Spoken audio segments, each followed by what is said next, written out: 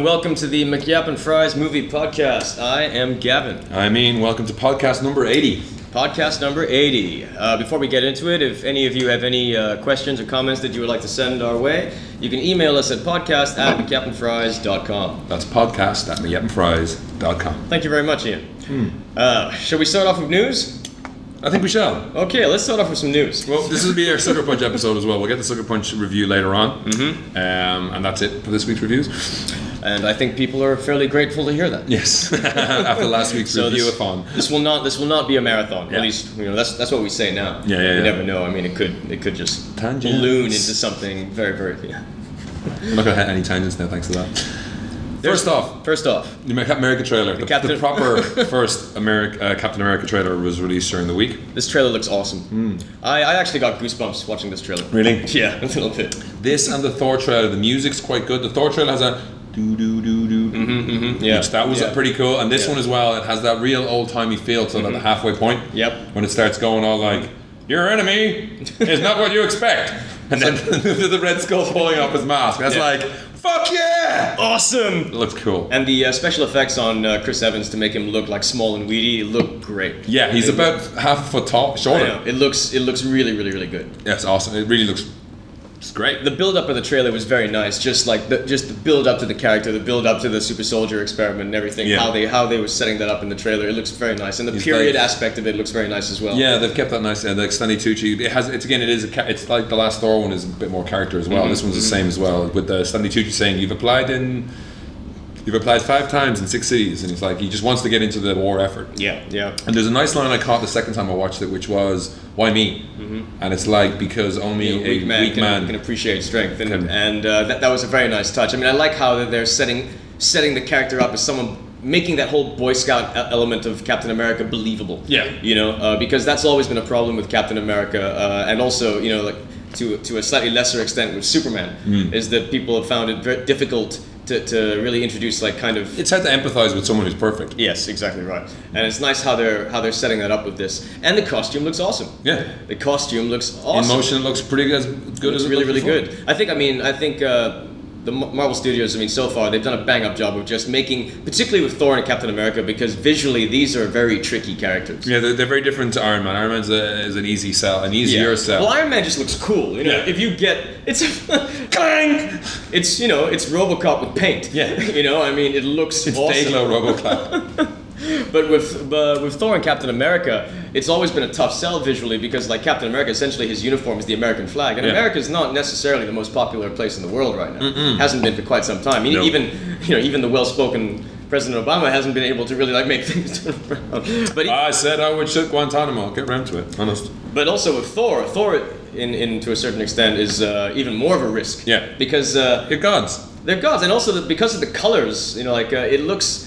You could be forgiven for thinking this looks like a little Flash Gordon-y, And I think that has sort of put some people off because I read a comment that actually made a lot of sense today. If you think about sort of fan anticipation, this particular summer it feels like Captain America is Iron Man and Thor is Incredible Hulk. A little way, I guess. You know what I mean? It's because it pops back and forth between them because, like I said, that last Thor trailer really got me sold on Thor. I've been sold on Thor since. What is this drink? I like it. Smash. Another. No, that does look good. But I've been sold on Thor since day one. I'm just happy that a Thor movie's being made with Kenneth Branagh directing. You can't miss that. What was it Richard Donner said when he was doing this Superman movie? The original ones was basically verisimilitude. Yeah. It's where it's realistic in that we treat it as realistically as you can within that world. Yeah. You treat the elements as in they were real. And there is Marvel Comics has any comics have mostly weird periods of stuff going on. Yeah. So by grounding that stuff just a little bit, it makes all better. And by grounding this, it's it is. I'm still worried. I'm wondering whether the marketing thing with regards to America's first Avenger. Yeah. They're selling that a lot, but they haven't really explained what he's avenging. Well, I know they're going to tie into the Avengers later. Well, are they going to be marketing it like that in the international trailers as well? I don't know. Probably not. Probably not. You never know, actually. Yeah, because that's not going to play well in Iraq. No, not really. Avenge this! Yeah, exactly. So I know that they have to. I think it is a clever marketing ploy, but from the poster where he's standing with the shield saying "Avenge" and it's all burnt shit in the background. Yeah. There's got to be something that the bad guys do that he's avenging. It's some secret attack or something maybe or something. It'd be like interesting that. to see. It'd be really interesting to see. And there was an interview with Joe Quesada recently. They haven't really mentioned the Avengers stuff in the Thor trailers at all, have they? Not really. No. I mean, like there's a couple of nods from what I understand, but nothing major. I was reading an interview with Joe Quesada, and it's like Joe Quesada's like saying, it's like, you know, I've seen a rough cut of Thor, I've seen a rough cut of Captain America, and as far as Thor is concerned, I have an idea of, I think that comic books are expecting a certain kind of movie with Thor based on the trailers, and that's not what they're going to get. You know, they're going to be. They're going to be fairly surprised at where it goes, and that was good to see. I mean, even though of course he's not going to undersell his product, but I like that he said that. Is that like based on the trailers, you guys probably think you're going to get this, we are not going to get that. And in that case, those trailers have failed, because they're supposed to set you up. The trailers for the movie, they're supposed to set you up. No, and I think probably. Based on the trailers, you would think that the major battle is probably the destroyer in Old Town, sort of Hicksville. Maybe. And there have been some comments that looks slightly underwhelming. It's like, wait, the big fucking battle is in a small little. He's got to go toe to toe with Loki. At the point. You know. So I mean, I think what the destroyer is just a mid-level boss. I think they are hiding. They are sort of keeping some of the more epic. Kick-ass battle sequences to themselves, which I hope they are, because I'm sick to death of trailers blowing their load too early. Yeah. Peter Jackson. I did notice as well. Was it Dum Dum Dugan? You can see someone in a bowler hat beside him with the Howling Commandos. Was Dum Dum Dugan in the Howling Commandos? Yes, he is. Yeah, because you obviously won't see him then in the later movies. No, he is in this. He's being played by what's that guy's name? Oh fuck. Scary blonde guy. Yeah. Neil something. Neil something. Neil Richardson or some shit like that. Pops up a lot in a lot of stuff. Yeah. But that's good casting, actually. I remember, and I think. Quite a while ago, they were interviewing him, and he'd already grown the tash for it. Yeah, awesome. Nice. There is one thing that caught me as weird, which wasn't other trailers. We've seen this shot before in other little sneak peeks and stuff like that, of where he comes out of the tank and everyone asks him how does he feel, and he says taller. Yeah. And the girl in it is like, there's this weird little moment in the trailer where she reaches her hand out to touch his pecs, and then she pulls it away. Yeah. I just thought it was really odd. I had to look at it again. It's like, did I just see that? Did she just like? Oh. Shit, even I wanted to touch him. But I did notice that quite a few talkbacks. They were like, "Kill that fucking stupid bitch." Why? I don't know. There were a couple of people that just really didn't like her. It's odd. I mean, she gets some kick-ass stuff as well. Yeah, she looks like she gets to do some of the action stuff, which is good. No, I'm very pumped for this film. I'm very pumped for both these Marvel flicks. So what? Thor is in May. But in Malaysia, we get it April 28th. Yep, comes out earlier in Malaysia than it does in the States. Really? Yeah. Why? We get it April 28th because we're a bunch of fucking pirates. Woo! No, but really? Because we're a bunch of pirates, man. Yeah, we get it early, so then we won't have to go and buy the illegal DVD. Really? Yeah. Where'd you hear that? I don't know. I'm just assuming. But you heard the date though. No. We get it on April 28th because when I was doing the May piece for my column. The May piece. When I was doing my column piece for the May issue. Oh, your piece. Yeah, for the May issue of Esquire. I was writing about Thor, and so I just double checked just to make sure it was a May release, and it turns out it was April 28th, and I'm like, close enough. Sweet. So yeah, we get it a little early. So world exclusive review, and it'll be there on opening morning. Well, I don't think we get it first. No. But we do get it before the States. Some of the bigger pirates will have it first. So Thailand and Indonesia. They're like, it'll be in a pub on Soy Cowboy in no time. It comes out tomorrow in China. Please don't fucking burn this. I'll give it to you now. You can have it now. While we're on the comic book news train, there's been a little bit more casting on The Dark Knight Rises. Juno Temple has recently been confirmed as joining the cast. Mm-hmm. Her role has not been specified. Speculation is. Well, I mean, there is no. It's hard to. I heard speculation that she's some kind of female Robin, or she's like a sidekick to Catwoman or something like that. And that is something that they've done in the comics with Darren covers recently. There was like Selena Kyle had to go off and have a baby, so she did have this aide or something like that who became Catwoman for a bit, and got her ass kicked, and then Selena came back when she had the kid. That'll be interesting when we see Selena Kyle in the first frame and she's like 9 months pregnant. What? Right. In the suit? I've heard about defying expectations, but I mean, like, Jesus Christ. Wait, are we in the dream? Whose subconscious are we in? It was also, but the only official statement that we've gotten as to what she's playing is that she's playing a street smart Gotham girl. Oh, brilliant. So that does scare me slightly because Yeah. that just does sound slightly Joel Schumacher-ish. There's a thing as well about the triple barrel name, Joseph Gordon-Levitt, about how he's not. It was listened to a podcast where I think we mentioned last week he's supposed to be playing Carmine Falcone's son. Yeah, and it then turns out he's not. He's not. Yeah. So at the moment we don't really know. Yeah. As far as Juno Temple, the last film I saw her in was Year One. She was Michael Cera's interest in Year One. She's done a fair bit of stuff since then, but that's the last thing I saw her in. Yeah. And she's cute. She's a little cutie. Nice little petite little cutie. You know, again, keeping it slightly, just finish off the comic book stuff. Looks like Warren Beatty still has some interest in Dick Tracy. Did you see that he's won? He's been in an ongoing battle for the rights of this for fucking years. Yeah. So apparently, with he's been for the TV rights, TV and movie rights. He actually did an interview with what's his name?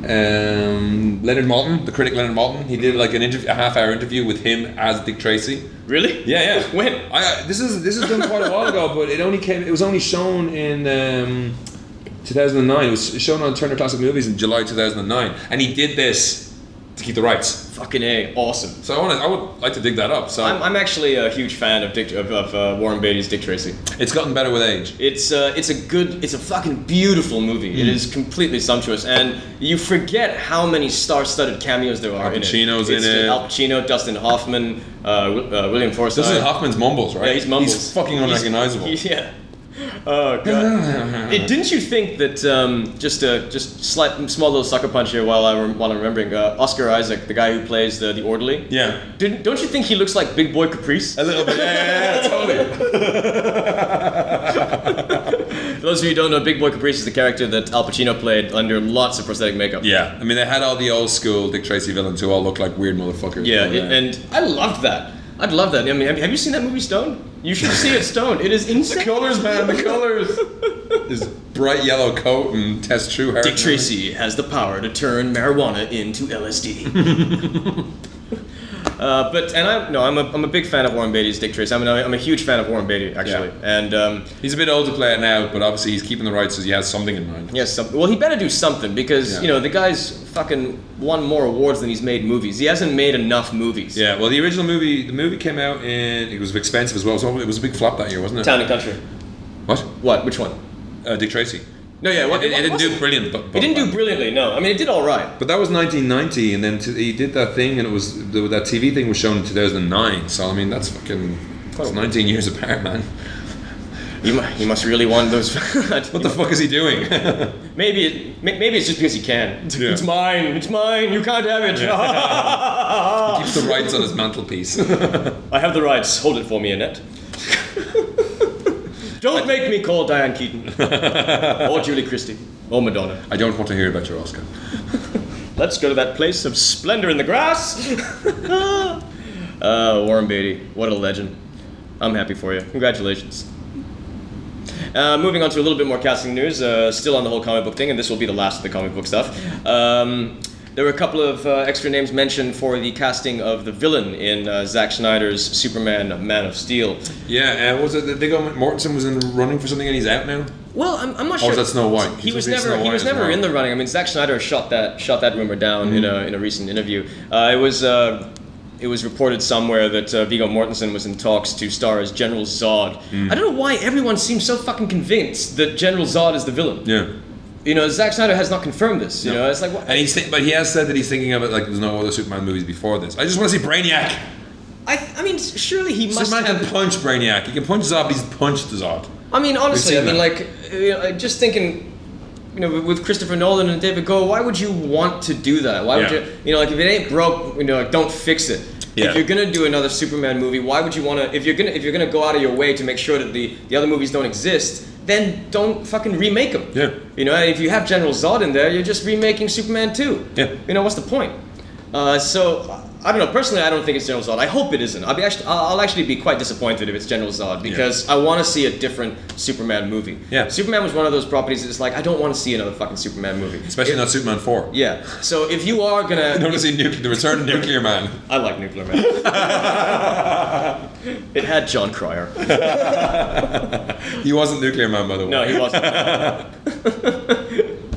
He was playing Ducky in a Superman movie. You could see the wires. They ran out of money halfway through. Yeah. Fucking Cannon. Was it Cannon, right? Cannon so, who bought over the rights. Yeah. Remember when what's his name? Menahem Golan and Globus, those fuckers. Remember those guys? They did those old Chuck Norris movies. They were the ones who bought over the Superman franchise and did Superman 4. The Quest for Peace. Yeah, but what's his name? Gene Hackman was in Superman 4 as well. Yeah. Well, money. Yeah. Sean Connery was in Highlander 2. Yeah. You know? I needed to build a gazebo. I remember reading an interview with Sean Connery where they asked, like, why did you do Highlander 2? And he's like, well, I did the first one. The first one was a romp.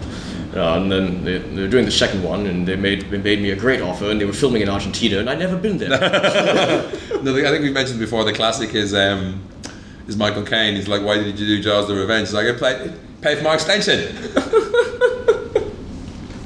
It's brilliant. He got a patio out of it. Like I remember, like James Spader in an interview, he's like, I'll get a script and I'll get an offer. If the offer is more than what it takes me to feed myself in a month, I'll do it. Really? Yeah.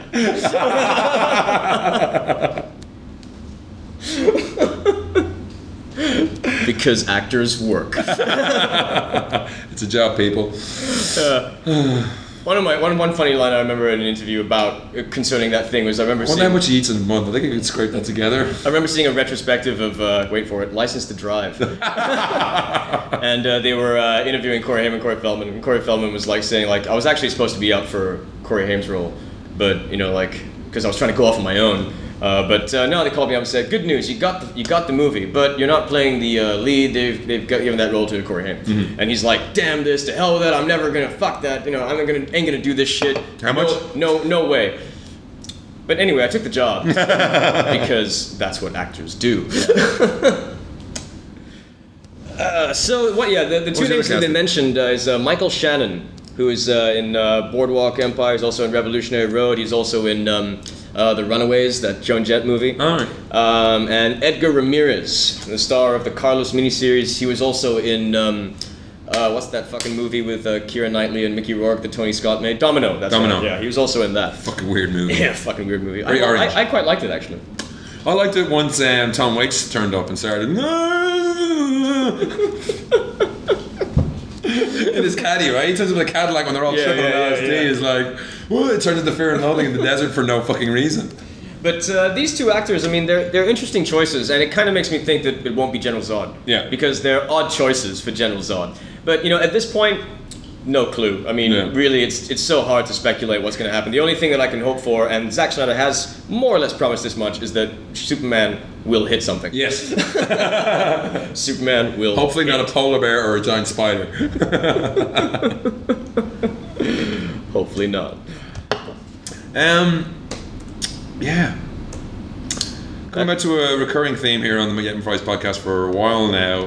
The third Hop trailer. Yes. Appeared during the week. Have you seen this? No, I have not. This shows, I mean, to be fair, the marketing people in this are either incredibly clever or incredibly dumb. Mm-hmm. With that first trailer that I compared to Diarrhea. Actually, you said it was worse than Diarrhea. The second trailer actually got me interested. Uh-huh. And the third trailer shows this whole plot where, you know the chicks that are in the second one? There's like these little chicks? Mm-hmm, yeah. They're trying to take over. Okay. Take over what? The world? You take over the whole Easter Bunny thing. I see. For some reason, they remain as chicks. Even the older ones are chicks. They're not chickens. Mm-hmm. So they're still yellow and fluffy. But it shows them taking over, and also James Marsden is in those bits as well. So that seems it's a bit more of the plot bit to it. It does seem still quite funny. I just like, what the fuck is going on here? James Marsden's playing pure comedy, but that looks fun. Mm-hmm. It still looks fun. I actually am going to probably have to see this. I'm actually a big James Marsden fan now, especially when he plays it for laughs. Yes, because he's actually really funny. I mean, he was very funny in Death at the Funeral. Death at a Funeral? Yeah. Is it Death at a Funeral? Death at the Funeral, right? You've seen it. You've seen both versions multiple times. What do you mean? Is it fucking? There's something wrong with me today. My brain's just not fucking working. It's probably because I'm about to start talking about the actors being considered for Akira. Have you heard about this? Before we move on to that, I just want to very quickly look at because Masters is also. I look for it. Where the fuck is the link? Motherfucker. Marston is up for one of the roles in the Three Stooges. I like that. What death slot? Fox orders 22 more episodes of Fringe! Well, there we go. Yeah, so apparently the casting now, the current rumours for casting, Ain't It Cool News pointed out that it's been 10 years since they first reported on the Farrelly brothers making the Three Stooges. And the guys they have, I'll put a link up to this as well so you can see the photos. But Will Sassos, who's on Mad TV and Shit My Dad Says, is to play a bald, barking Jerome Curley. Mm-hmm. Hank Azaria to play Mo, which I could see working. Yes, that could work. That could work very nicely. And apparently, Billy West was previous. I don't know what Billy West is. Previously up for the Billy West is role of Larry, but now they're going with Marsden for Larry. Really? Holy shit! Billy West is primarily a voice artist. He's like he's from Futurama. Yeah, Futurama. He's Bender. Yep. He does like shitloads of stuff. Yeah, but James Marsden is like the photos couldn't be more disalike. I know. It's like they got him like ripped. He's all fucking ripped. He's in the surf. He's in the surf. He looks like a white Lance Reddick. And Larry looks like a deer in the headlights. With curls coming out of his pork pie hat. What the fuck is going on? But to be fair, James Marsden has the comedic chops to pull it off. He does. No, I'm jazzed by this. Yeah. This actually is the first piece of news about this movie that makes me want to see it. Yeah. Because I've actually had zero interest in this movie. Yeah. Well, no, they're not doing a movie. I think it's going to be they're going to do a number of 27-minute shorts, apparently. Oh, really? Yeah, it's going to be... it's not a movie anymore. 3 27-minute chunks, so they'll be shown before movies or something like that. I see. Well, that's clever. I like that idea. Yeah. I miss that. I miss those old little things you get before the movie. Yeah, you only get them. What was the one? What was the last thing I saw? Was it? I am really giving away my age. What was the last fucking thing? There was a Roadrunner thing before. It was before Up or something, wasn't it? Yeah, something like that. Yeah. No, you Up. It was Up. I think it was Up. Yeah. And it was kind of sucky. It was like, well, this just is like the old ones. Why you haven't done anything new with it at all? But I mean, that whole point of the little thing, the movie. Actually, it might not be Up. Yeah. Yeah, because I saw Up in the cinema and I don't remember seeing that. Yeah. I think it was someone after that. Maybe, yeah. Definitely. What did they do after that? I don't know. Maybe it was Megamind or something. Everything was Warner Bros. Wasn't it? No, I went to see one. I went to see Megamind. I can't remember. Doesn't matter. Great radio. Mm-hmm. But yeah, I mean that's interesting. But so they do 27-minute things. Maybe they're going to be on HBO or something like that. I can't see that being. I can't see people waiting half an hour to watch the movie they paid to see. No, me neither. I mean, I think the Rodriguez Tarantino double feature Grindhouse kind of proved that. Yes. That people aren't necessarily interested in value for money. People are stupid. Planet Terror is one of the greatest movies of all time. I love Planet Terror. Planet Terror is awesome. And I later seen the trailer online for Don't! Edgar Wright's one. Have you seen that? No. You haven't seen it? No. It's shot like an old Hammer horror thing. It's just like, don't go into the basement. Don't run upstairs. Don't get bludgeoned to death. It just builds and builds. It's really good. I mean, if you look on YouTube for those Grindhouse shorts, there's a load of them. I think Hobo with a Shotgun was one of the ones for a competition they had to make one similar. But yeah, Don't looks awesome. Sweet. No, like I loved Grindhouse. Planet Terror, I mean, I've said this many times, one of the great thing about it is that it gave Michael Biehn a good role, like one of the best roles that he's had in a long time, and the chemistry between Michael Biehn and Jeff Fahey as the competing barbecue brothers. The barbecue brothers. that was fucking awesome. I love the fact that like Michael Bihn's like the sheriff, and Jeff Fahey's character is just like a cook. And Salt. And Michael Michael Biehn like is his landlord and keeps raising the rent because he won't give him the fucking recipe. That's the recipe for the barbecue sauce. But yeah, I just want to talk about the casting call for Akira that's been going around because, okay, first of all, I don't think there should be a Hollywood version of Akira. Yeah, I mean the original didn't even do the book justice. Yeah, it's. I mean, they should really just leave this alone, and you can just tell it's disaster because they're keeping the character names, but these dudes are going to be white. Yes, it's the like, Airbender syndrome. It's like, what the fuck is going on? For the Is it going to be in Neo Tokyo as well? Well, that might. I don't know. I don't think so. I don't think the Japanese would like to see Tokyo blown up now after what's been going on recently. No, me neither. But the two lead characters in Akira is these. I mean, their names are Tetsuo and Kaneda. Kaneda! Tetsuo! Yeah, the last 20 minutes to half an hour of that movie is just people screaming at each other with laser. Tetsuo! Kaneda! Tetsuo! Ah! Oh, it's insane. But for Tetsuo, who is one of the he's like one of the younger gang members who gains mutant abilities after government experiments. 3 actors are apparently being considered. First one is Andrew Garfield, the upcoming Amazing Spider-Man, James McAvoy of Wanted and X-Men First Class, and Robert Pattinson. Ugh. And for Kaneda, which one would look good with the big head? Because they got to get the big head going on, right? James McAvoy. Yeah, he'd look good with a big head. He'd look good with a big head. And for Kaneda, the leader of the motorcycle gang and Tetsuo's best friend, Michael Fassbender, Garrett Hedlund, lead from Tron Legacy, Joaquin Phoenix, Chris Pine, and Justin Timberlake. James Franco was up there at one point, wasn't he? Was he? I think so.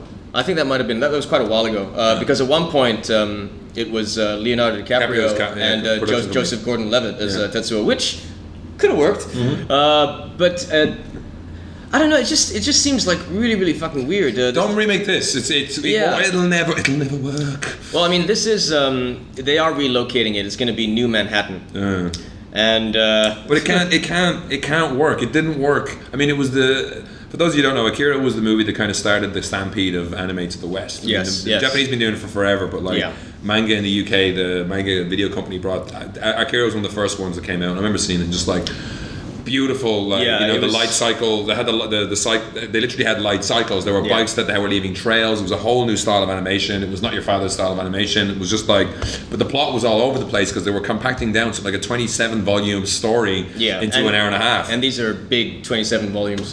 If they fell on your foot, it would break you. I have one of them that nearly broke my bank. I haven't been able to buy the rest.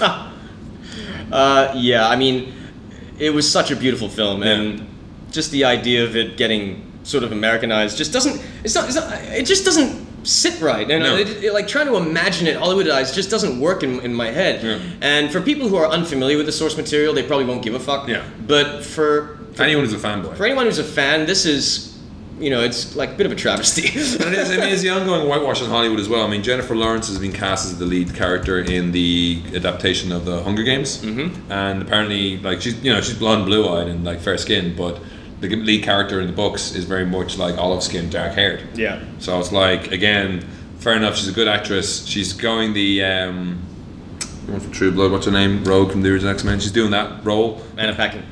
She's going the Anna Paquin role very much from like awesome like debut in The Winter's Bone, and then like very much like Anna Paquin on the piano, and then straight into like superhero movies. Yeah. Why not? Yeah.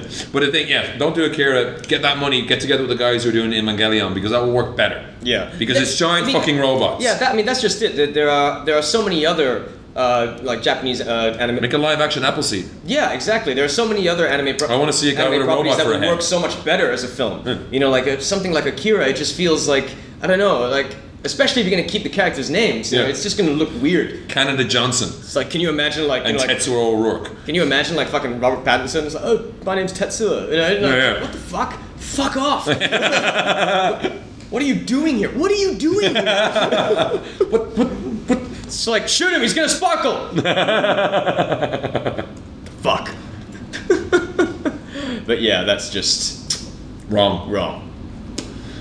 Other... news that kind of snuck up on us there was that Jose Padilha has been apparently, could be down to his language difference because I think he is Brazilian. He was the director of the Elite Squad movies. They're kind of like I guess you could consider them a companion piece to the City of God kind of things, and where they run like the kind of anti-drug group, and it's about, he directed this movie about this guy who has to find his replacement while the Pope is visiting Brazil, because he's got the Pope is going to stay somewhere that's near loads of drug lords.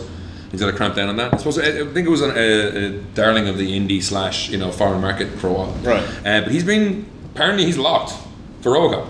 Yes, I have heard about this. So, like, even the people interviewing were saying, so we're here in talks for your negotiations for Robocop. And he says, oh, no, they're done. No, it's confirmed. Yeah, it's confirmed. We're working on it now. And he's working on it with this other guy, Josh Zutner or something like that. He's not worked on anything before. I've not seen anything, no IMDb credits at all. That is wonderfully promising. Yeah. But one of the things he said, one of the things that is promising is there any, there's a lot of expectation around this. How are your expectations? This is the interview on Collider. And he said, I have no concern, coming soon. I have no concerns about it. I only work with movies when it feels right. When I add something of my own way of portraying things, I make movies for myself and don't feel nervous. I have no problem with expectations. The movie's going to work on it. I just look forward to keep its integrity and directing it the best way I can. All the rest doesn't concern me, which is an interesting. That's towing the line, but at least he's got some integrity. We'll see how long he lasts. Yeah, it'll be interesting to see how that turns out, because it does sound frighteningly similar to something that Gavin Hood said during an interview for Wolverine. Like X-Men Origins Wolverine, it's like the whole thing now is that everything's become such a, everything is given such a spin these days that also news cycles are such that you get this internet. You all get of these the sound, news earlier. All of the sound bites are starting to sound the same now. Like all of these different properties that are being rebooted and remade and all that shit. Number one list being on set, we were like one big happy family. Yeah. I hated that fucker Jackman. Oh, when I went to see Sucker Punch, they had the trailer for Real Steel before. Oh, yeah? Yeah. Oh, it's like, what the fuck? Is it looking better now? It really is the Rock'em Sock'em Robots movie. Mm-hmm. They should just say that at some point, I think, because the robots look like the Rock'em Sock'em Robots from the toy thing. Mm-hmm. It didn't no kid in it at all. This is like, it was a longer version of the earlier trailer than had the kid in it and stuff. But like, my girlfriend was jazzed about it. She's like, what's this? Oh, it's a boxing movie. Holy shit, robots! It's like Transformers beating the shit out of each other. It's like, well, that seems to be what it is. That does sort of give you an idea just to how movie-going expectations in general have gone through the floor. Have kind of like just sunk. It's Rocky with robots. That's like, literally have to be how it was pitched. Rocky with robots. Yeah. It's like Rocky is a franchise that is built on human emotion. Yeah. But we're going to remake it with robots. Yeah.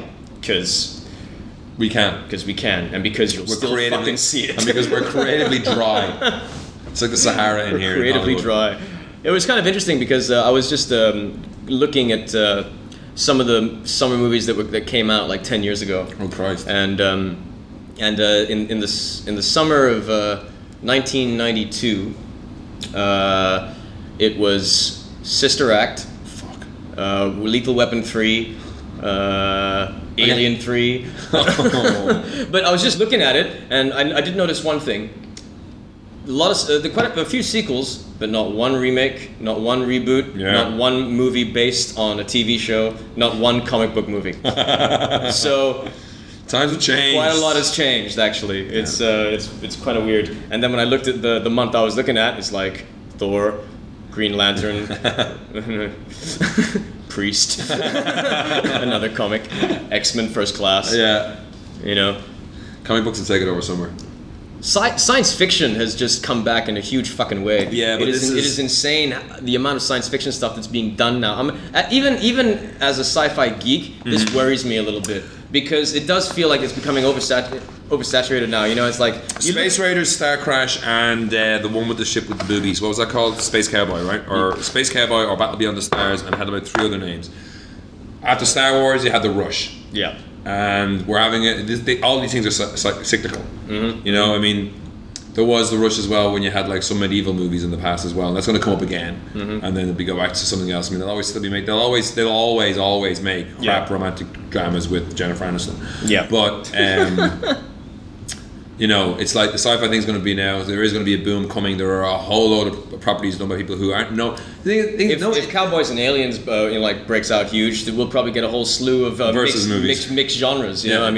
It is coming to that point now, like what you say, like being creatively dry, where it does kind of feel that way, where everything that you're seeing is a mishmash of things that have worked before. Yeah. Just packaged slightly. Ridley Scott is returning to sci-fi with something that started off as an Alien reboot. Exactly. But hopefully what'll happen is that there will be the wheat and the chaff, and hopefully we'll get a few good movies out of it at least. Mm-hmm. From what I heard, Source Code is from what I understand, Source Code is very good. Source Code is the latest, comes out April 1st. It's the latest film from Duncan Jones, the guy who directed Moon.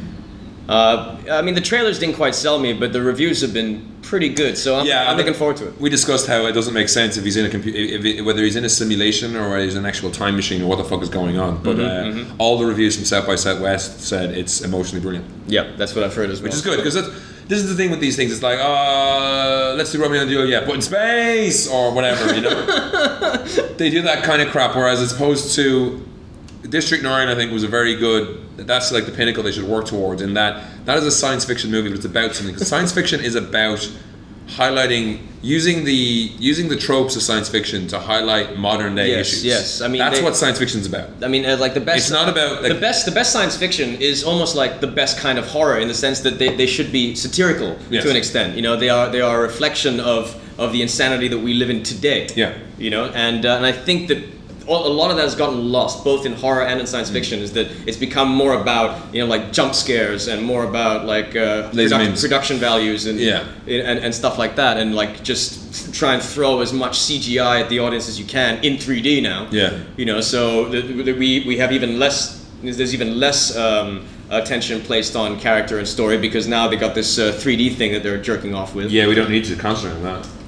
You know, and all of the films that are coming out now in 2D, I mean, thank God Sucker Punch is not in 3D, I think. Yeah. And Rango wasn't in 3D either. Yeah, and from what I understand, Rango proves that 3D is not at all necessary. Are both Thor and Captain America in 3D? I think it's just Thor. Yeah, Thor's in 3D. Yeah. But I'm not sure. I think Captain America is in 3D. Is it? It doesn't make sense that they would do Thor in 3D. Yeah, it doesn't make sense to do one without the other. They have been pushing that in the Thor trailers, but I don't recall them doing it in the Captain America trailer. Yeah. You know what? I mean, like, I was actually a little upset when I heard that they were converting Thor. Yeah. Because, you know, I kind of liked the fact that Iron Man 2 was you know, like was not done in 3D. They could have, but they didn't do it, and I like that. And with Thor, it just feels like, fuck, you know. Are you just trying to get more money out of us? You know, is that it? And there's always that fear with 3D conversion. You know, whether or not it's actually gonna, you know, will this work? Yeah, I mean, one of the best parts of the news last year was that they just said, you know, Harry Potter, fuck it, we're not doing the second last one in 3D because we don't have enough time and it'll look shit. So fuck it. Yeah, which is great.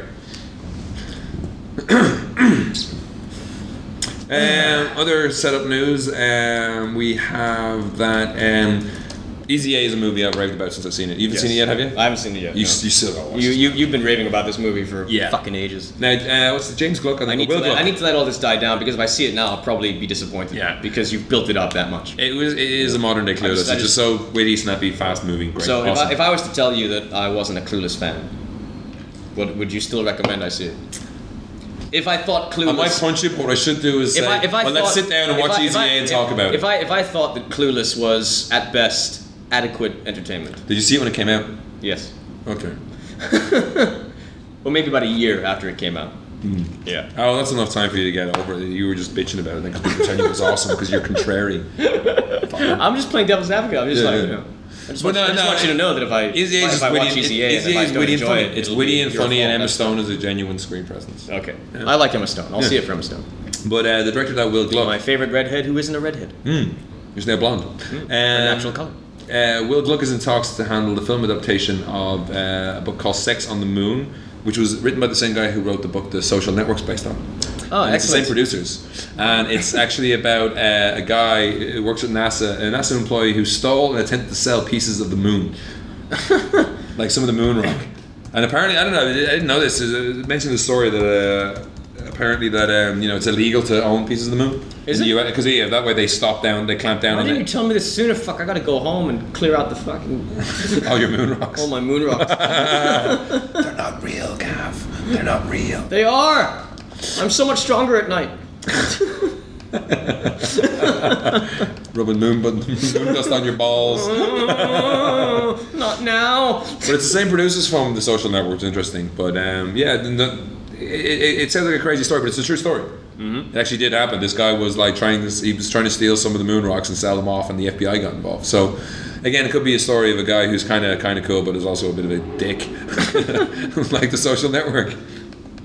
But yeah, that could be interesting. This just in. Hugh Jackman to star in Bollywood movie. Now that Wolverine has been delayed, Hugh Jackman wants nothing more than to sing and dance. He has already announced a 2-week show called Hugh Jackman in Performance, in which he will perform songs from his favorite Broadway musicals. Now comes word the actor is actively seeking roles in Bollywood projects. Quote, I am looking forward to working in Bollywood films. I am meeting directors, he said. During his announcement, Jackman was joined by Bollywood superstar Shah Rukh Khan. The two men did a dance together, and then Jackman spoke of the Hollywood studio system, surprisingly defending it. Quote, I have worked mostly with Fox. Some creative people find the studio system intrusive and get very negative, but a studio which is putting in millions of dollars has the right to have a say. Studios are run by smart people. They make 18 to 20 films a year. End quote. What does that have to do with being smart? Shit. Edward D. Wood Jr. made a lot of movies. Who was it? Shah Khan? What was his name? Shah Rukh Khan. Shah Rukh Khan. Is he in the RA1? You see this? You know, all these clips came out a couple months ago about Enteran. Enteran came out here actually as well. It was like the Indian Terminator, where he like cloned himself and he turned into giant balls or giant snakes and stuff, and it just looked absolutely bug fucking sane. Apparently, this is that's him. With, giant balls. Yeah, he turned into a giant ball made out of him. A giant ball made out of him. Yeah. But I wish I had that power. The trailer came out for RA1. RA1, which apparently is looking like the Bollywood Iron Man. It's got one of the biggest budgets of a Bollywood movie, and it shows him kicking cars around. He's wearing like a suit and stuff. Let me tell you, RA1 can't hold a candle to Kuchi Kuchi Hota Hai. Where he played Rocky. My name is Khan. Or his charming performance in I Found a Groom. He broke your heart in Bilu. and then put it back together again in Rapna Bana Di Jodi. Kismat Connection, in which he was the narrator. You were mentioning earlier about... What am I doing? Gavin Fry's reading IMDb since 2008. What, you think other podcasts are prepared? You think what? They cover it better. They cover it? Fuck them. What the hell? Hey, look over there. What's that? You were talking earlier about the genre mishmash of like cowboys and aliens, and seeing more of that. Did you see the trailer for Paul W.S. Anderson's the 3D Musketeers? I tried to fucking upload it yesterday. It wouldn't load. but I hear it looks shit. Yeah. Yeah, I tried. Yeah, if I was uploading it, that means I'd be doing it. It's like one of the things you can't get anymore. The whole time I couldn't get Jack Bauer and Chris O'Donnell out of my mind. Yeah. Because it's Matthew McFadden as Athos, Ray Stevenson who was seen in Punisher Warzone as Porthos, and Luke Evans as Aramis. Luke Evans doesn't seem to be in it. I don't even know what he looks like. I couldn't even see the trailer. Most of it, Christoph Waltz is the dastardly Carlo Richelieu. Didn't see him either. Mila Jovovich is the sneaky milady, as she's Paul W.S. Anderson's wife. Yeah. She's in the trailer a lot. Yes. She seems contractually obliged to act in every single movie. And she does that thing, and not only that, she's contractually obliged to slide on her knees, ducking under something, like she does in the last couple of Resident Evil movies. She does this in the trailer, but in full 18th century France gear. Does the movie look shit? It looks like the Wiki Wild West of France. Holy fuck. There's a flying ship. What? There's a ship. What kind of ship? Like a ship, an actual boat. An actual boat? That's like got a balloon or something on it, and there's like a set piece with that, then jumping onto it, jumping off of it. Somebody financed this? Yeah, like they have like a minigun, but instead of being made of like a one barrel, numerous barrels that spin, it seems to be made out of muskets that you like spin like a roundabout. They have a fucking minigun? It's the Three Musketeers. I know. I know. What are you doing? I know. How is this man allowed to keep on breathing? And Orlando Bloom, it just looks like a cock. Orlando Bloom always looks like a cock. Yeah, but have you seen this new commercial? He's got a curry puff on his fucking head, and he's got like a little I'm a wanker tash. Have you seen Orlando Bloom in this new ad for like this Hugo Boss fucking cologne? Oh, he's sitting there playing with the ball. He looks like a fucking asshole. Douchebag. Total douchebag. He's like, what a cock. Oh, look at me. It's like, stand still, you son of a bitch. Yeah, exactly. He's just playing the ball. And stand still, I'm trying to aim. The camera spins around him and shit. They do bullet time of him sitting in a chair. Jesus Christ. Orlando. What happened to you? He's in the new Lord of the Rings, isn't he? Is he? Well, I heard that he was asking... There's a framing sequence or something. I've heard that... I heard that there was some ridiculous amount of money he was asking for to like come in for a cameo. It was like something like $5 million or something like that. I'll always cut him a little bit of slack because of his episode of Extras. You know what? That was a long fucking time ago. He seems to have become that cock. That was a long time ago, okay? Everything I've seen him do since then just leads me to believe that wasn't an act. Yeah. Oh, God. Just I was looking at something else, and then I happened to pop across the Smurf trailer we talked about last week. All of a sudden, it makes sense because I didn't realize that Rajna Gosnell had directed it. Yes. And if you look at his CV, he has directed Home Alone 3, Never Been Kissed, Big Mama's House, Scooby-Doo, Scooby-Doo 2, Monsters Unleashed, Yours, Mine, and Ours, and all that. Beverly Hills Chihuahua. Beverly Hills Chihuahua. That basically sums up what we're going to get, I think. Beverly Hills Chihuahua, the movie that proves, without a doubt, that Satan is winning. Yes. like Sheen. Satan is by winning. He is a warlock with the blood of a Vatican assassin. And apparently, speaking of Sheen, I wanted to touch on this. He's back. Not quite. Not quite? But the head of NBC... How or CBS. much of a fist up the ass is this? The head of NBC is like... I mean, what's it, I want to call him Chuck Lorre, but it's not Chuck Lorre, right? It's the other guy, you corrected me last week. What's his name? Yeah, it is Chuck Lorre. I got it right this time. The head of CBS is saying, let's just put it all behind us and move on. Which is another way of saying... Take it. Take it, eat humble pie, and take it up the ass. Oh God! Because he's winning. He's winning. And if he gets like brought back on and he does his live show, oh my God, he's just gonna be like unsufferable cock number one. Did you see his appearance on Jimmy Kimmel? No. I didn't see it either, but it was described to me. Apparently, like the guy just bursts in unannounced, but he's mic'd, so it can't be that unannounced. Yeah. Goes in there, swears at the audience. Kisses Jimmy Kimmel, then throws a bunch of Charlie Sheen merchandise at the audience. And I saw like pictures of it, like stills, and the audience is losing their fucking mind. I mean, people are just like, ah! No one like only in America can this happen. America likes nothing more than a celebrity meltdown. Only in America can this happen. Can you see this happening like in the fucking UK? No. No way in hell. They'd be in a mental asylum by now. Can you imagine, like, if you freak out on Parkinson? What the fuck? Les Dennis almost did, but he's not the same kind of league. Jesus. Oh God. But can you imagine what could be like the atmosphere on set? Like, he gets back in there. It's like, hey, John, what's up? It's going to be a lot of warlock jokes. But you wish you had the blood of a warlock, don't you, John? That's because I'm winning. We love each other. You know why I'm back here, don't you, John? Because you need to pay your rent. I live with goddesses. Your ex-wife tried to murder you. What's he call it? What's he called? The Riverside Summer Lodge or something? Oh, he's probably got to stick it to John Cryer on that, because John Cryer's ex-wife actually tried to murder him. Yeah. She was on trial for it. Sarah Trigger. That's Hollywood, baby. That's Hollywood. That's her name, Sarah Trigger. She's got a hair trigger.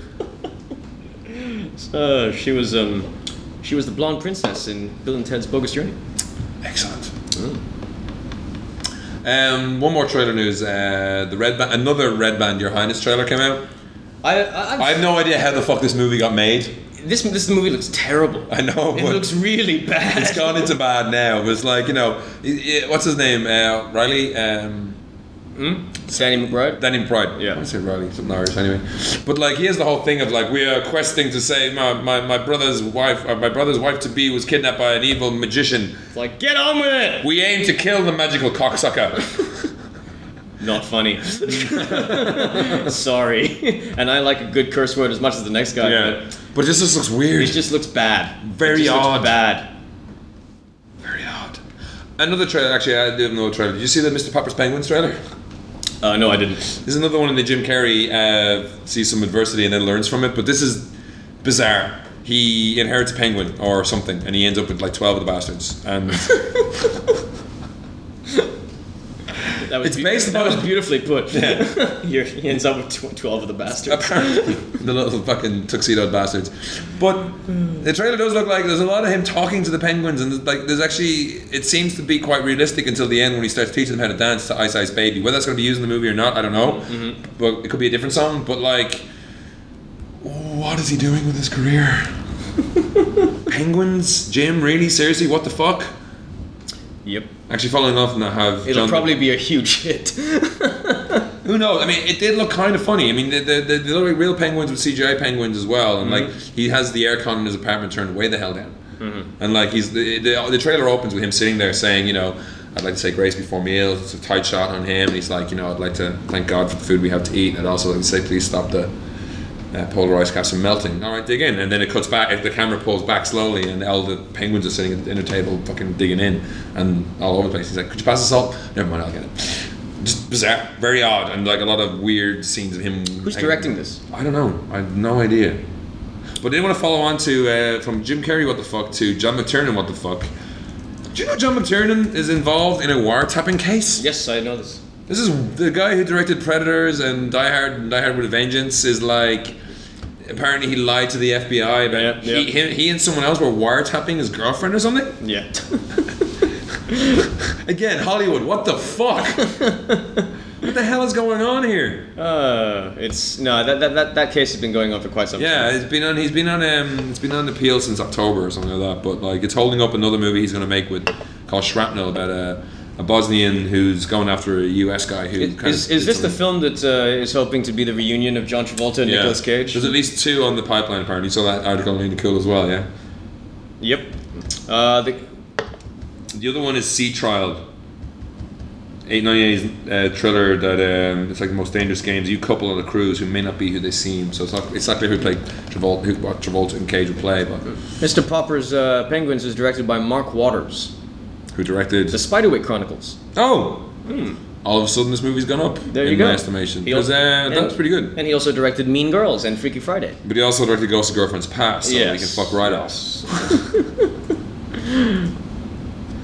I think we should move on to review. I am ready to review. Oh no, we shouldn't. Before we do that, you may have noticed we had a poll on the site. We'll try and run some polls as we go along. Yeah, this is the first poll we've run because I only installed the software last week. Which we had the news last week that Adriana, what's her name, had the shot released of her in a new Wonder Woman dud. So we ran a little poll on the site to see which is even fair, her new duds. Linda Carter looking like she's winning. She does look in like her she's old winning. duds, and Linda Carter in her blue swimsuit / biker outfit. She's on a bike once as well, apparently. Yeah. And the big winner is Classic Wonder Woman with eight votes. Wonder Woman Classic Swimming Suit got 2 votes and no votes for the new suit at all. My vote would also go to the classic Wonder Woman. I don't know. Linda Carter's just a. But then again, Linda Carter has gone on record saying that she completely approves of the new costume. Really? Yeah, she completely approves. She says that she looks hot. And you know what? I'm not going to argue with her. I mean, the new picture does look... I heard another podcast... It'd be interesting to see how they execute this. I really am curious to see how David E. Kelly has put this together. On another podcast, I did hear it described as tranny fantastic. It is slightly. Yeah. Now that you mention it, it does have that. It does have that vibe of someone who's trying a little too hard to look feminine. It's like that sort of like cliche. It's like in order to turn men on, like pants must be skin tight and very, very shiny. Which is true. A lot of men do get turned on over that. Especially when they're in Phuket. Yeah, if you're going to turn a guy on, it's either skin tight or naked. There you go. Because they're kind of the same thing. But Linda Carter, have you seen her lately? She still looks fucking hot. Yeah, but we should have got her to sign her boobs at Comic-Con. I think she was there. She was. Bollocks. Damn. Maybe you can do it this year. Well, at least we did get to smell Olivia Wilde's hair. You did. I just got to look at her ass. Sorry, Olivia. That strange guy in the lift. That was me. Is that a zip? Is that a zit? Alright, moving on to reviews. We both caught Sucker Punch, the latest film from director Zack Snyder, the director of Dawn of the Dead, 300, Watchmen, and Legends and the Owls of Ga'Hoole. Were you going to say Legends of the Fall? I was going to say Legends, Owls of Ga'Hoole. You still haven't seen the Owls of Ga'Hoole? I still haven't seen the Owls of Ga'Hoole. I want to, though. You should see it, because there's one bit that needs to be a 3D lenticular poster that you put on your wall and sit back and listen to yes. Because it's L with wave breaking over L. Awesome. Sweet. We We have slightly differing opinions on this. But let's start off with a little plot synopsis. We probably might have a spoiler section on this one because I think there's some spoilers we should talk about. But I don't think spoilers really matter in this movie, actually. There's not much you can really do to spoil it. Plot-wise, it's a story of Baby Doll played by Emily Browning, who in the opening hour, it seemed like, because it's all in slow mo. Everything's in slow motion. For the first 15 minutes, everything is in slow motion. And obviously her mom dies, and her evil, wicked stepfather wants the inheritance, but the daughters get it, and then he's going to rape her, and then she kind of steps up to the plate because he's going to rape her sister because she's too hard. And then she gets sent away to a mental institution. Accused of accidentally killing her sister because she confronts the stepfather with a gun, fires off a round, and accidentally kills the sister. Yeah. And she gets sent to this nut house. Where they will take care of her for a small fee, which means getting rid of her and get her out of the picture so that he can get the land. Yeah. And while she's there, she imagines that the place is sort of this to deal with her cabaret whorehouse. Yeah, to deal with the stress, she retreats into a fantasy world. Yeah, where the nut house suddenly becomes a cabaret brothel, and then to deal with the stress of being in the cabaret brothel, she retreats into another fantasy world, which is basically an excuse. She retreats into a 13-year-old boy's fantasy world where she basically, this is where all the action sequences come into it. Where she fights ninjas, orcs, giant metal samurai, zombie Nazis, and airplanes and shit. Yeah.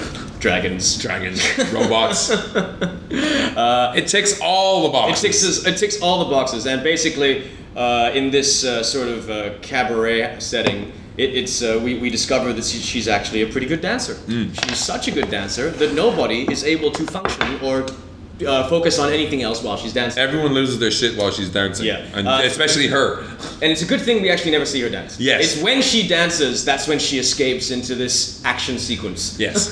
She sees dancing for a creepy fuck as fighting ninjas. Yes. Okay. Yeah, well, in terms of plot, don't even think about it. Yeah. You know, I mean, don't even think about it. It's wallpaper. I think I enjoyed the movie a little bit more than you did. You had issues with it, and I had issues with it as well. It's by no means a perfect film. It's too long. One of the reasons it is too long is because everything is in slow fucking motion. Yes. The whole thing feels like a music video because every single fucking scene has its own rock track to accompany it. Which doesn't make any sense at all because it's like the real world, I'm doing air quotes, is like the 1940s. Yeah. So the first time she dances and she retreats into the world where she fights some samurai, Bjork's Army of Me is played. Yeah. It's like fucking industrial techno the whole fucking time. But I think what's funny about that is that the radio player they're using is clearly some old fucking beat up piece of shit. I know. But I've been washing windows is what you expect to hear. Yeah, but actually, you know, at the end of the day, you know, I wasn't really bothered by that. I mean, like I was telling you before, one of the things about this film is that I saw the footage that was released at Comic-Con. But since then, I haven't seen a single thing about this movie. I haven't read a single review. I haven't read any of the write-ups. I haven't read any of the publicity. I haven't looked at any of the trailers. So when I saw the film, I was going in pretty fresh. And there was something about just being familiar with Zack Snyder's work and knowing that this was Zack Snyder's original story. He wrote it when he was a kid, right? Or he's had it in his mind or something. Something like that. I mean, I'm not too sure about the evolution of the project, but there was something about just within the first frame. As soon as the first sequence was over, and I saw that everything was. As soon as I heard, like Sweet Dreams. The opening is Sweet Dreams, and it's not as. It's Emily Browning singing. Oh, is it? Yeah, it's Emily Browning singing. And as soon as I heard Sweet Dreams come into it, and as soon as the slow-mo started, I was just like, okay. Check your brain at the door. Check your brain at the door. This is going to be a prolonged music video with action sequences in it. And what I did like about it was that it's the closest thing to a heavy metal story come to life that I've seen in a long time. Heavy metal being the Americanized version of Metal Hurlant magazine. Yeah. Owned by Kevin Eastman. Yeah. It's an adult science fiction. It's an adult friend of the show. Yeah. Adult science fiction mag. Which is essentially cool visuals. Cool visuals, thin plot. You know, and like babes with swords. It's like people have been complaining, about the philosophical element to it, and like the whole sort of chicks with guns doesn't mean female empowerment and all that. But for some strange reason, none of that registered for me when I was watching it. I was just watching eye candy. Yeah. And on a purely sort of just eye candy level, I enjoyed myself. You know, I mean, like I said before, I have problems with the film. The film's too long. It's too much slow-mo. It's too many fucking rock tracks. Yeah. But just on a purely visual level, I enjoyed myself. I certainly didn't regret seeing it. And I really like the way Zack Snyder shoots action. You know, I mean, one thing I approve of his slow motion in action. It's when he decides needs to speed it up as well, though. Yeah, it needs to be compared. It's when he decides to make everything else move in slow motion that's where I have issues with. But there were actually, like, I loved the first fight with the samurais. Yeah, that was really good. I loved that. I thought that visually that was really cool, and for me that bodes very well for Superman. You know, because you can imagine. There's a minigun in it. It'll be fun. No, but like in the sense that you have sort of like equally strong people going at it. You know, like, so if Superman does have an opponent that is as strong as him, I like Zack Snyder has shown that he knows how to shoot that shit. He can make the impossible look real. Yeah. Yeah, and I think that first fight was great. I mean, I had a problem because I've been an FX fan for years, so there's a few transitions that were done via CG it's like baby doll, CG spin, baby doll, and there was a few of those that stuck out in my mind. But he did do a very clever thing, which is the one thing that always, I mean, the Mummy movies were terrible at this, was the lighting. Yeah. You always had the lighting right, and he would get the lighting on the real scenes to match the lighting in the CG scenes. Because it's always a hard thing to do. You know, it's like all of a sudden everything's lit kind of weirdly and stuff. Yeah. He pulled that off pretty well. The problem for me I had more, I think, was like you're saying it's eye candy, but I like to have my eye candy. I was expecting more of a story to it. I thought the mid-level, as I said, she's retreating from one reality into another reality, and then her fantasy is too fucked up as well. Yeah. And she's retreating into another one. Now, the other one, the third level of reality is tied to what they're trying to do in the second, and you do get a hint near the end that what she was doing in those fantasy sequences was related to the real world. Yeah. Air quotes. Yeah. But I wanted it to be more. I didn't see the need for that middle level. I thought she needs to get a knife, she needs to get fire, she needs to get a key, and she needs to get a map. Yeah. I thought that could have played out pretty well just between the nut house, and the fantasy realm. The fantasy sequences. And I thought that would have been stronger story wise. And I'd like to have a story behind my effects. I mean, for all its sins, this is one of the things I thought was that Avatar had a little more heart. Yeah. I felt there is. I don't know if we'll get into spoilers, but there is near the end. There is like some shit that's like, as I saw from a commenter on IO9, that could be the sucker punch of the title, and that's a storyline I thought of before for some other things. It was like an interesting take on things where it's like you're not seeing the story you think you're seeing. Yeah. But I thought that was mishandled. Yeah. I thought that could have been handled a lot better with Sweet Pea's character if she'd been more to the fore maybe, and less antagonistic. Then that would have made more sense. But as it was like, why do we go through this? The one thing about the plot is that it doesn't really feel like there's really any attempt to try and fool you. Yeah. You know, it's like it ain't the Sixth Sense. Yeah, you know, it's like what you sort of predict is going to happen in the next moment. That's exactly what happens. You know, and that whole thing of like the dancing essentially being an excuse to have an action sequence is that they don't really explore different ways of going into that. You know, it starts the same way every fucking time. She does her slow, awkward dance. Slow little awkward dance that. You know, and whereas I got the idea from the trailer. It's like, right, we need to get the key, or we need to get a lighter from the dragon, and so like then cutting to that stuff, and then cutting back when they've achieved it. Now, I thought that would have worked a lot better. This mid-level was just like a reason to put them all in leotards and tights. Yes. Although I must again, we can't disagree with that. Again, I didn't have an issue with it. You know, it was like once. I mean, I guess like I settled into what I thought the movie was very early, and I didn't ask anything more of it, which probably could very well have been how I was feeling on that day. But it's. I basically sort of settled into what I thought it was, and it turned out to be what I thought it was going to be, and it didn't bug me. It didn't bug me, you know. I mean, like it's. I mean, the movie is what it is. Yeah. I think that it's definitely Zack Snyder's weakest film. Yeah. Without a doubt. Yes. It's his weakest film. I would totally agree with that. You know, visually and story-wise. You know, I mean, I thought that I think Watchmen is his strongest film. Actually. Really? I think Watchmen is his strongest film. I laughed like a fucking drain when I saw Dawn of the Dead. Dawn of the Dead's a very cool film. At the end. That's a good remake. At the end of the credits, where they have that little video sequence of them rushing for the boat. Yeah. I was the only one in the cinema. Myself, my cousin, my sister. I think my cousin was laughing as well. The three of us were. I was laughing my fucking ass out. It's like, we're all gonna die. This is worth nothing. You're all assholes. And I love that movie to pieces. I just love that. I have to watch it again because I haven't seen it since I saw it in the cinema. And just the Johnny Cash at the beginning and end and everything else. The montage of just hanging out in the mall. I thought that was an excellent opener for his career. I think you said last week when we talked about this, you thought this bodes well for Superman. On a certain level, I think it bodes well for Superman. It bodes well for Superman in terms, like from a visual point of view. I'm very happy that Christopher Nolan and David Goyer are there to rein the fuck in. Are there to rein him in. Like if get your hand off the slow-mo button, bitch. What? You want to take a shot at the script? No. What are you trying to do? Sucker punch Superman? Oh, I like that. I gotta write that down. Zack Snyder sucker punches Superman. I'm gonna put that, and that's the title of this podcast. There we go. But again, it's like how I sort of saw Sucker Punch is like, this is a heavy metal story come to life.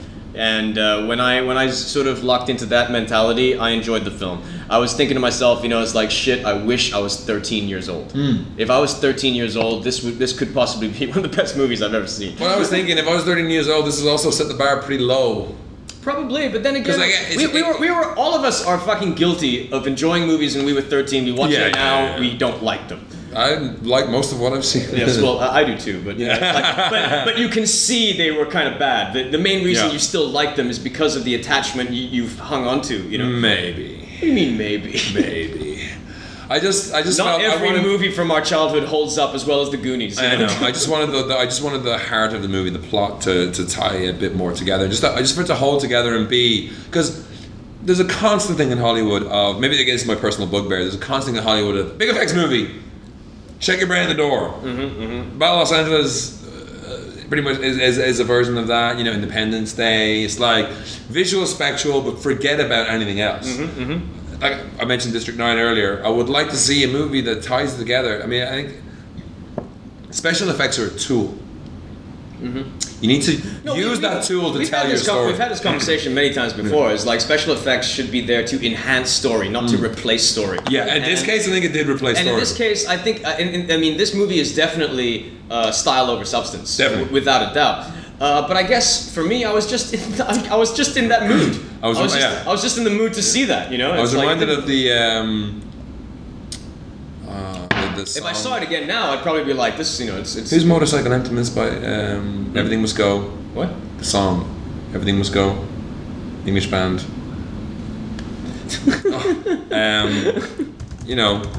Australia.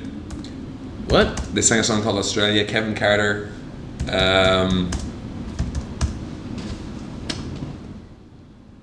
What was the movie? Manic Street Preachers. I'm reminded of the song All Surface No Feeling. Right. Because I thought I wasn't.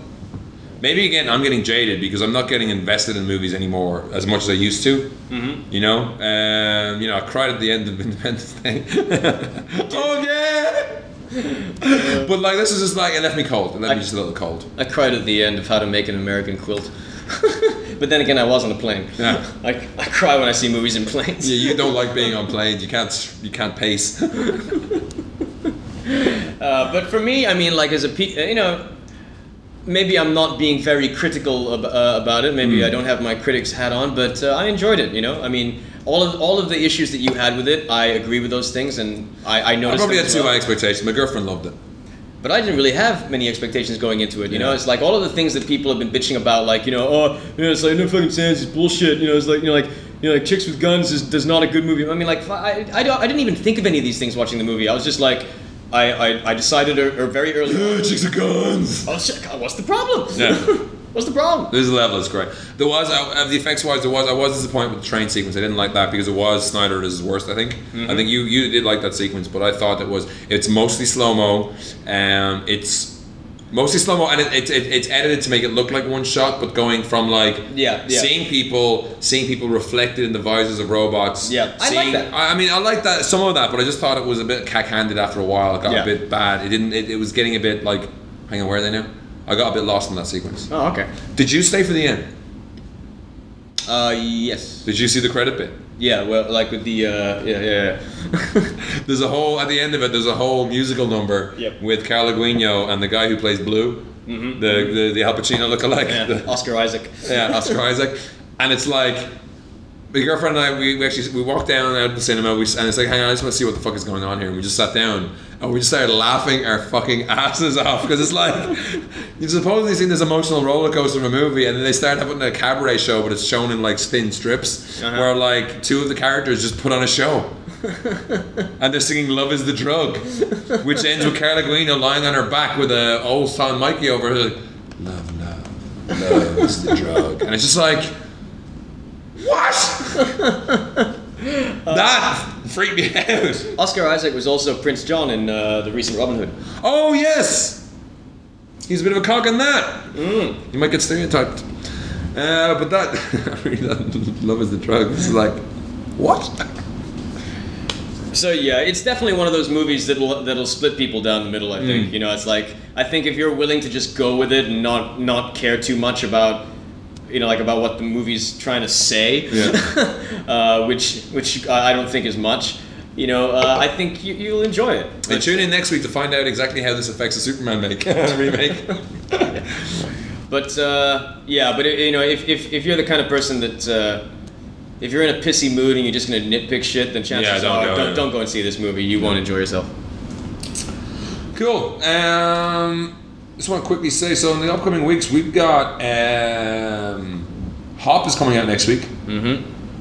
Apart from that, it's a barren wasteland. Gantz. Have you heard about Gantz? No, I haven't. It's based on a comic where like these people, they die, but then they're brought back to life, and there's this sphere with an old man hooked up to it who gives them a job, and they have to kill aliens living on Earth.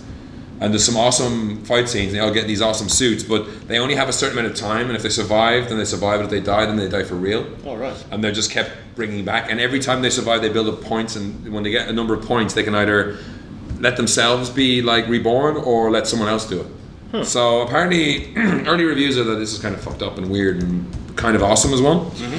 So that's to watch out for. Rio's out as well, the animated movie with that's the 7th of April. We got Gantz, we got Rio, which is the animated movie about. It sounds very much like the abandoned movie, the movie that Pixar abandoned called Newt, which is about the last blue, who's also blue, Newt in the world, and the last male and female who have to get on even though they hate each other. And this is very much similar with the parrots, apparently. But Source Code and Dylan Dog. Excellent. I'm looking forward to this, actually. Yeah, I mean, Dylan Dog looks like an episode of Buffy. Yeah, the trailer looks pretty fun. Yeah. And the guy who played... He played Jimmy Olsen in the Star Wars. Sam Huntington. Sam Huntington. He's also in a TV show called Being Human, which is the remake of the English. The English one I've seen a few of is quite good. I'm going to try and get the American one as well. But that's what. And Limitless is at the 14th of April, which I'm really looking forward to because Bradley Cooper. Mm-hmm. Yeah, Bradley Cooper. I've just heard good things about it. He's great in it. Yeah, and Robert De Niro and Abby Cornish. And that's the same week as Love and Other Drugs comes out as well, which is not the... No, hang on. Love and Other Drugs is not the one I'm thinking of. I'm thinking of the one... Friends of Benefits is the one I'm thinking of. Yeah. That actually looks quite fun. Yeah, that looks fun. Yeah, with Justin Timberlake and Mila Kunis. Yeah, getting naked and just being like, fuck off. That looks funny. That looks fucking funny. It looks like the kind of movie that No Strings Attached wanted to be. Yes, and failed miserably to be because Ashton Kutcher was in it. Yeah. No, if you go see Sucker Punch, you can email us in your opinion at... podcast@mcappenfries.com. What he said. We'll finish off now with the Malaysian US box office top 10. In Malaysia at number 10, The Adjustment Bureau. Good film. Reviewed last week. Number 9, Ratu the Movie. Number 8, I Am Number 4. No, you're not. One of us, you're number 8. One of us should see that probably. Number 7, Unknown. I guess I don't know what's at number 7. Number 6, Mars Needs Moms. Dying. Audiences do not need this movie. No. Number 5, Men Suddenly in Love. It's a Chinese movie. Yep. Number 4, Big Mamas Like Father Like. I cannot believe I cannot believe this movie. Is this Big Mamas 3 or 4? This is 3, I think. I can't believe this movie is made. I can't believe that Malaysians are going to see it. I can't believe that Lawrence. This is Martin Lawrence. Martin Lawrence is still doing this shit. Number 3, Rango. Number 2, don't see it. Hikayat Merong Mahawangsa. And at number 1, World Invasion, Battle Los Angeles. I guess the World Invasion bit's added on to make the world seem like it's not. Yeah. And the US box office, number 10, Hall Pass. Farley Brothers. Number 9, Beastly, Vanessa Hudgens. Yeah, and the 8. dude for I Am Number 4. Yeah. Number 8, Mars Needs Moms. Number 7, The Adjustment Bureau. Number 6, Red Riding Hood. It's holding on a bit. I mean, it was bombing. Number 5, Paul, reviewed last week. Mm-hmm. They've said that this it cost 60 million. It's made 13 million so far. But you know, I heard one podcast talk about it being maybe this year's Scott Pilgrim, but hopefully it'll keep going. Number 4, The Lincoln Lawyer. Matthew McConaughey, but apparently he's all right in this. Yeah, doing what he does best. The reviews are actually very good. I should dig up. There's a link somewhere where they've rated his movies by taking his shirt off. Number 3, Battle Los Angeles. Number 2, Rango. And number 1, Limitless. Alright, so the US does have some taste after all. We'll leave you there for this week. Thanks very much for listening, and as usual, get back to us at podcastmeatandfries.com. Thanks. See ya. Good night.